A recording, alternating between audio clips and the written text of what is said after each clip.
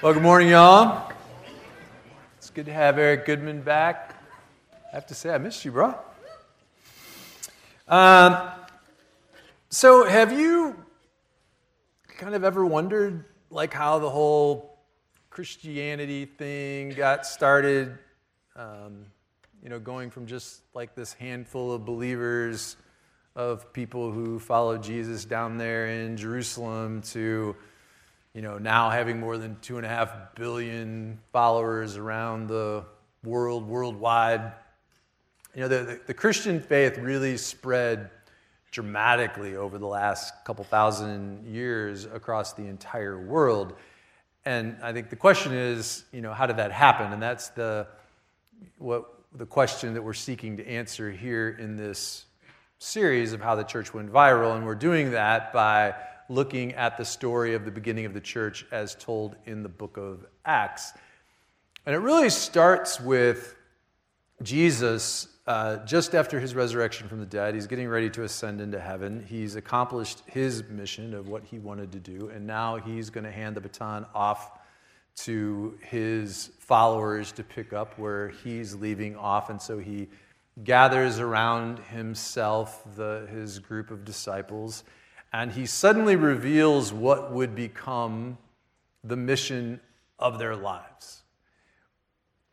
Because he says in Acts chapter 1, verse 8, "And you will be my witnesses in Jerusalem, Judea, Samaria, and even into the ends of the earth." Now, you have to remember that Christianity was founded in this Jewish culture, and so to talk about Christianity exceeding the boundaries of the Jewish culture was a big deal. And Jesus is basically telling them, look, this Christianity thing is bigger than anything y'all could have ever imagined. And so today's story that we're going to look at really would have blown the minds of the disciples that were gathered around Jesus in this moment, but it really sets the stage for how the church really begins to go global, because there was this guy who was not a good guy, who nobody could have ever believed that he would ever get on board with Jesus. And when he did, it became apparent that he would be the one who would take this Christianity thing to the next level and even unto the ends of the earth. So I want to pick up where I left off a couple weeks ago. And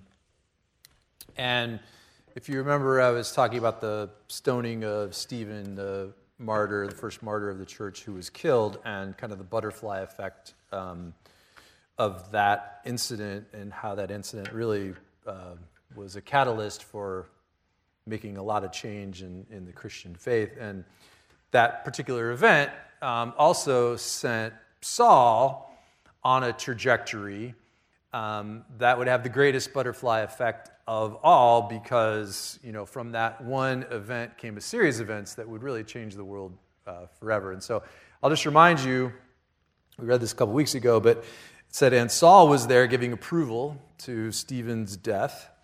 And on that day, a great persecution broke out against the church in Jerusalem." So this is where we talked about everybody, all the Christians scattered. "And from that point forward, Saul began to destroy the church. Going from house to house, he dragged off both men and women and put them into prison." Now, believe me when I tell you that every Christian in Palestine knew the name of Saul, and not because he was a good guy or revered or well-liked. It was because he was feared. Nobody wanted to be his next victim, to be killed or to be put in prison for their faith. Saul was not a good guy at this point, and he was doing some pretty evil things because he was passionate about what he believed. He believed that the Christian faith was a threat to Judaism, and so he was protecting that faith, and so he held on to his beliefs, and he held on to his traditions, to the point that he couldn't see the truth. So he was a passionate guy, but he was passionately wrong. It goes on in Acts chapter 9, it says, "Meanwhile, Saul was breathing out murderous threats against the Lord's disciples." I mean, you can hear this guy just rage out against the church, right? "But while he was traveling on the road to Damascus, something happened. Suddenly, a light from heaven flashed around him. He fell to the ground, and he heard a voice say to him, Saul, Saul, why do you persecute me? Now, if you're Saul in this moment, you got to be freaking out right now, right? And if this is who he thinks it is on the other end of that light, you got to know you're toast. And it certainly seems like his greatest nightmare is coming true. And I'm sure he's wondering, could I have possibly been wrong all this time? Is this Jesus thing for real? Did Jesus really raise from the dead? Is this really Jesus? And so Saul replies back to the hidden voice, hidden in the light, and he says, who are you, Lord? Oh, he knows who it is, telling you. And this is literally like a come to Jesus moment for him that Saul hoped that he would never, ever have to face, but deep down, he knows in his heart who this really is, and then his worst fears are confirmed when the voice answers back and says, I am Jesus. You know, he's just like, his heart sunk. He just takes a big gulp because he knows he's busted, right? And Jesus says, not just that I'm Jesus, but I'm the Jesus you've been persecuting. Don't mess with me. Now, get up, go into the city, and you'll be told what you must do. And the men traveling with Saul stood there speechless as they heard the sound, but did not see anyone. Saul got up from the ground, but when he opened his eyes, he couldn't see. So they led him by the hand into Damascus, and for 3 days he was blind and did not eat or drink anything. Do you think God's got his attention now? So there sits Saul, blind, hungry, and I am positive he was scared. I mean, I would be, wouldn't you? If you were in that situation, wondering what God would do to punish you for the wicked things that you did against the people that followed his son. But meanwhile, it says that in Damascus there was this other guy, this disciple named Ananias. And the Lord called to him in a vision and said, Ananias, go to the house of Judas on Straight Street and ask for a man from Tarshish named Saul, for he is praying. And in a vision, Saul, has seen a man, you, Ananias, come to the place, lay your hands on him and restore his sight. And now Ananias goes into this thing. He's like, but Lord, I don't think this is a good idea. I've heard many reports about this man and all the harm he has done to your people in Jerusalem, and he's come here with the authority from the chief priest to chase down Christians and arrest them and bring them back. I love this because Ananias is trying to talk a little sense into the God of the universe. Hey, God, this is a really bad idea. This is a really bad guy. But the Lord said to Ananias, go. This man, this is an important line here. This man is my chosen instrument to proclaim my name to the Gentiles and their kings and to the people of Israel. So right here, God makes it super clear what the plan is for this whole thing when he says that Saul is his personal choice to become the one who would take the message of Jesus to the rest of the world, to the rest of the non-Jewish world. Now, when you look at Saul's conversion through the lens of how the Christian faith went viral, this is a really critical event. One scholar put it this way. He says, apart from the resurrection of Jesus, the conversion of Saul was the most important event in human history. If Saul had remained a Jewish rabbi, we would not only be missing 13 of 27 books of the New Testament, but the Christian faith would have not gone global and instead would still be limited to the region of Palestine. I mean, if you think about it, it does make sense, doesn't it? If you're God and you want to take the Christian faith global, who do you get to lead that charge? The guy who's the most adamantly opposed to it, right? I mean, if you want the one person who would have the most impact, no question, it's Saul. If you could somehow turn his passion from evil to really doing good, there's nothing that could stop this guy, which is exactly what happened. And when you then also consider that Saul was born in Tarshish, which is now part of modern-day Turkey, but the point is that it's outside of the boundaries of Israel. While he grew up Jewish, that was their ethnicity, they were a multicultural family, meaning that they were Roman citizens and they had access to all of the rights and privileges under the Roman Empire. And he was fluent in the Greek language and studied Greek and Roman culture. So this guy was super well-rounded, and so when it comes to go out into the world, he knows the world. So do you think that this encounter with Jesus on the road to Damascus is somehow a coincidence? Did Jesus just somehow randomly pick Saul because he was conveniently located on the road to Damascus when he needed him to be? I don't think so. I think God knew exactly what he was doing here.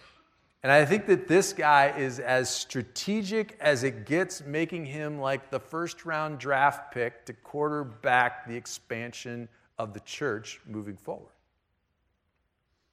Well, it goes on in Acts 9, and it says, "And then Ananias went to the house that Saul was and entered it. He placed his hands on Saul, and he said, 'Brother Saul, the Lord Jesus, who appeared to you on the road as you were coming here, has sent me so that you may see again and be filled with the Holy Spirit.'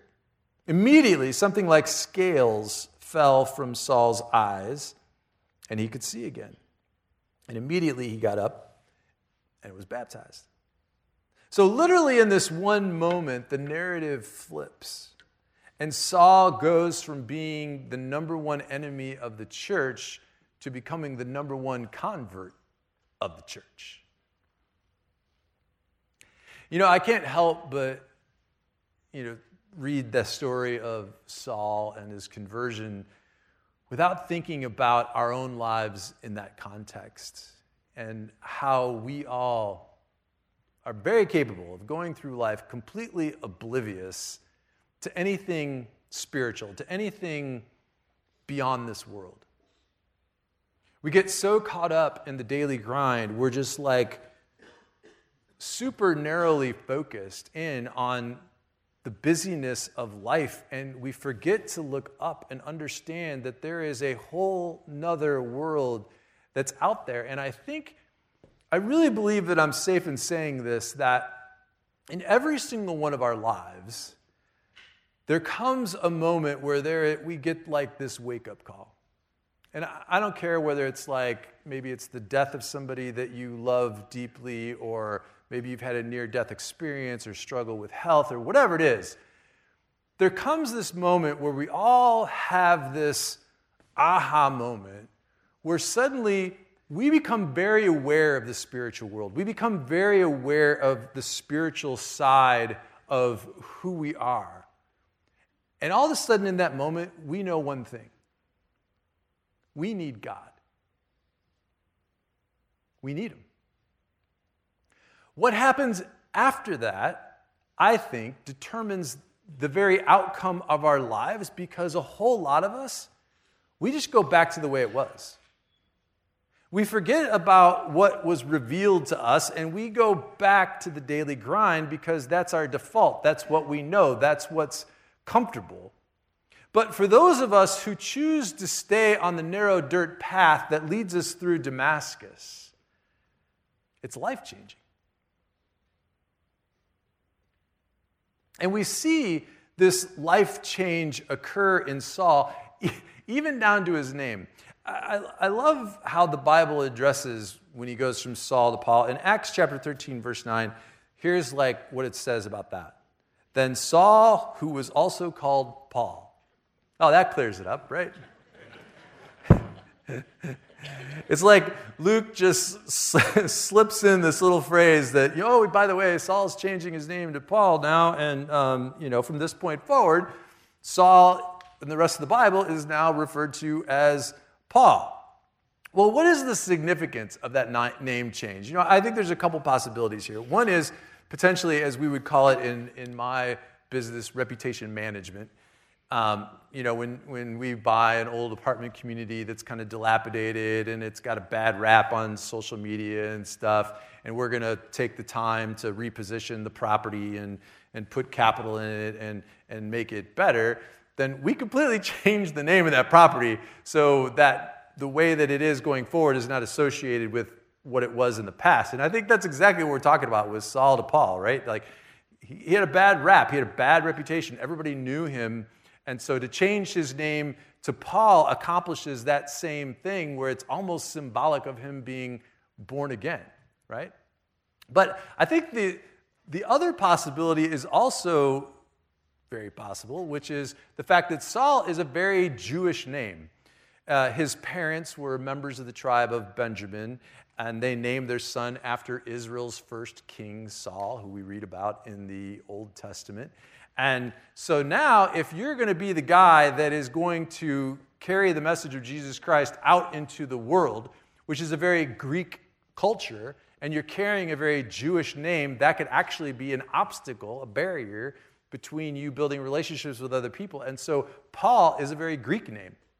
And so I think that also helps him to become more relatable right off the bat when he's being introduced in other parts of the world. So those are just a couple possibilities, but regardless, the story of the conversion of Paul, I think it gives us hope, or at least it does for me, that if Jesus can take this really bad guy who was a ruthless opponent of the Christian faith, who lived his life to really destroy it, and has now become somebody who is so passionate about his love for Jesus, then there's certainly hope for all of us, because it means that no one is beyond God's reach. When you think about your own life and where you're at and what you're holding on to, what kind of disruption will it take in our life to realize the truth about who we really are, which helps us to understand who he really is? I mean, many of us can go through our entire life passionately believing things that aren't true about God. We can hold on to traditions, and there's nothing wrong with traditions in the church or whatever. That's awesome. But when the traditions become your religion and it becomes a barrier to your faith, then that's off. And that's what was happening with Saul. And so we can be passionately, pursuing something in terms of what we're believing, but we can still be passionately wrong. And a lot of us truly are just making stuff up about God that pops up in our head or our gut or something we've seen on TV that just isn't true. And so can we somehow transition our passion from something that has no meaning to something that's authentic and real? I mean, the difference between religion and faith is that we stop doing things because that's just the way that I was raised, or that I'm too stubborn to change, or I think that I'm smarter than everybody else, to now live with a faith that is real and it drives everything about my life, and I live authentically in my faith. For Paul, it literally took an act of God for him to change. So is it possible that before, God strikes us with blindness, that we can somehow figure it out ahead of time? Like, we really need to figure out how to let go of the stuff in our lives that's holding us back from having an authentic relationship with God. The stuff that we hold on to so tightly that it has no meaning. It's interesting because it seems to me that when God wants to do something incredible in the world, it seems like he always does it with some really messed up people. I mean, you look at guys like David or this Saul or you or me or whoever. Like, God is in the business of taking ordinary people and doing some really extraordinary things. And I think that when you look at the life of Paul, you can't help but kind of look at your own life and ask yourself the question, what am I doing with my life? Like, what's my purpose? Where am I off? Where am I holding on to beliefs or traditions that's holding me back from having an authentic faith? And what will it take for me to wake up and see the truth that I need Jesus? I think when you truly understand the depth of your sin, as Paul did, you can't help but be overwhelmed with gratitude for what God has done for you. And it feels like you can never, ever do enough to say thank you. I want you to listen to the words of the Apostle Paul as he's now a much older man, and he reflects back on his life. Listen to this. He says, this is 1 Corinthians 15. He says, I am the least of the apostles, and I don't even deserve to be called an apostle because I persecuted the church of God. Today I am who I am because of God's grace. And I have made sure that the grace he offered me has not been wasted. I have made sure that the grace that he's offered me has not been wasted on me. And so, therefore, I have worked harder and longer than all the rest. It is God's grace within me that has made the difference. I got to tell you, this right here is the secret to having a sustainable faith that will last you until the finish line of your life. Because if we're trying to have a faith that's based on the do's and don'ts of Christianity, if we're trying to hold on to traditions for the sake of traditions or doing stuff just because that's the way that I was raised, I will tell you this from personal experience. When crisis hits and the rubber hits the road, it is not enough to keep you in your faith. And so Paul understands how messed up he was. He understands how lost he was, and because of that gratitude, he says, now I'm living differently. And that's really the key for our faith. It's our gratitude that drives us in our relationship with God. It's our gratitude for that grace that causes us to want to work harder. We're not saved by works, we're saved by grace, but because of that grace, we have a desire to work harder. Because I'm grateful for that grace, it causes me to want to give more. Because I'm grateful for that grace, it causes me to want to figure out how I can make a difference in the world, how I can contribute back. Because of my gratitude for that grace, it causes me to want to be closer to God, to become better people. Because I'll tell you this, I don't want the grace that God has given me to be wasted on me.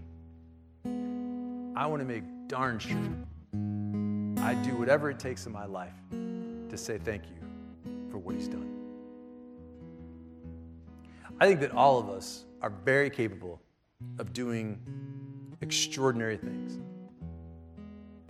I think that all of us are very capable of getting closer to God than we really are right now. I think that all of us are very capable of walking down and staying on the narrow dirt path that leads to Jesus and living counterculturally and doing things differently because that's what he asks of us.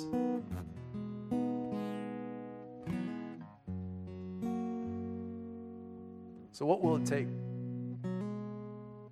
The wake-up call of our life when all of a sudden I get it. I know now who I am in Jesus. And I have great clarity about what it is and who it is that I'm living for. All of a sudden, I can see this clear path that is in front of me, and you can begin to see your real life, the person that God created you to become, to emerge from the dust and the fog of the craziness of the daily grind and begin to understand who we are in God and what is my life about. And I have clarity about that. And in that moment, in that moment, you know that no one is beyond the reach of God. Not even you.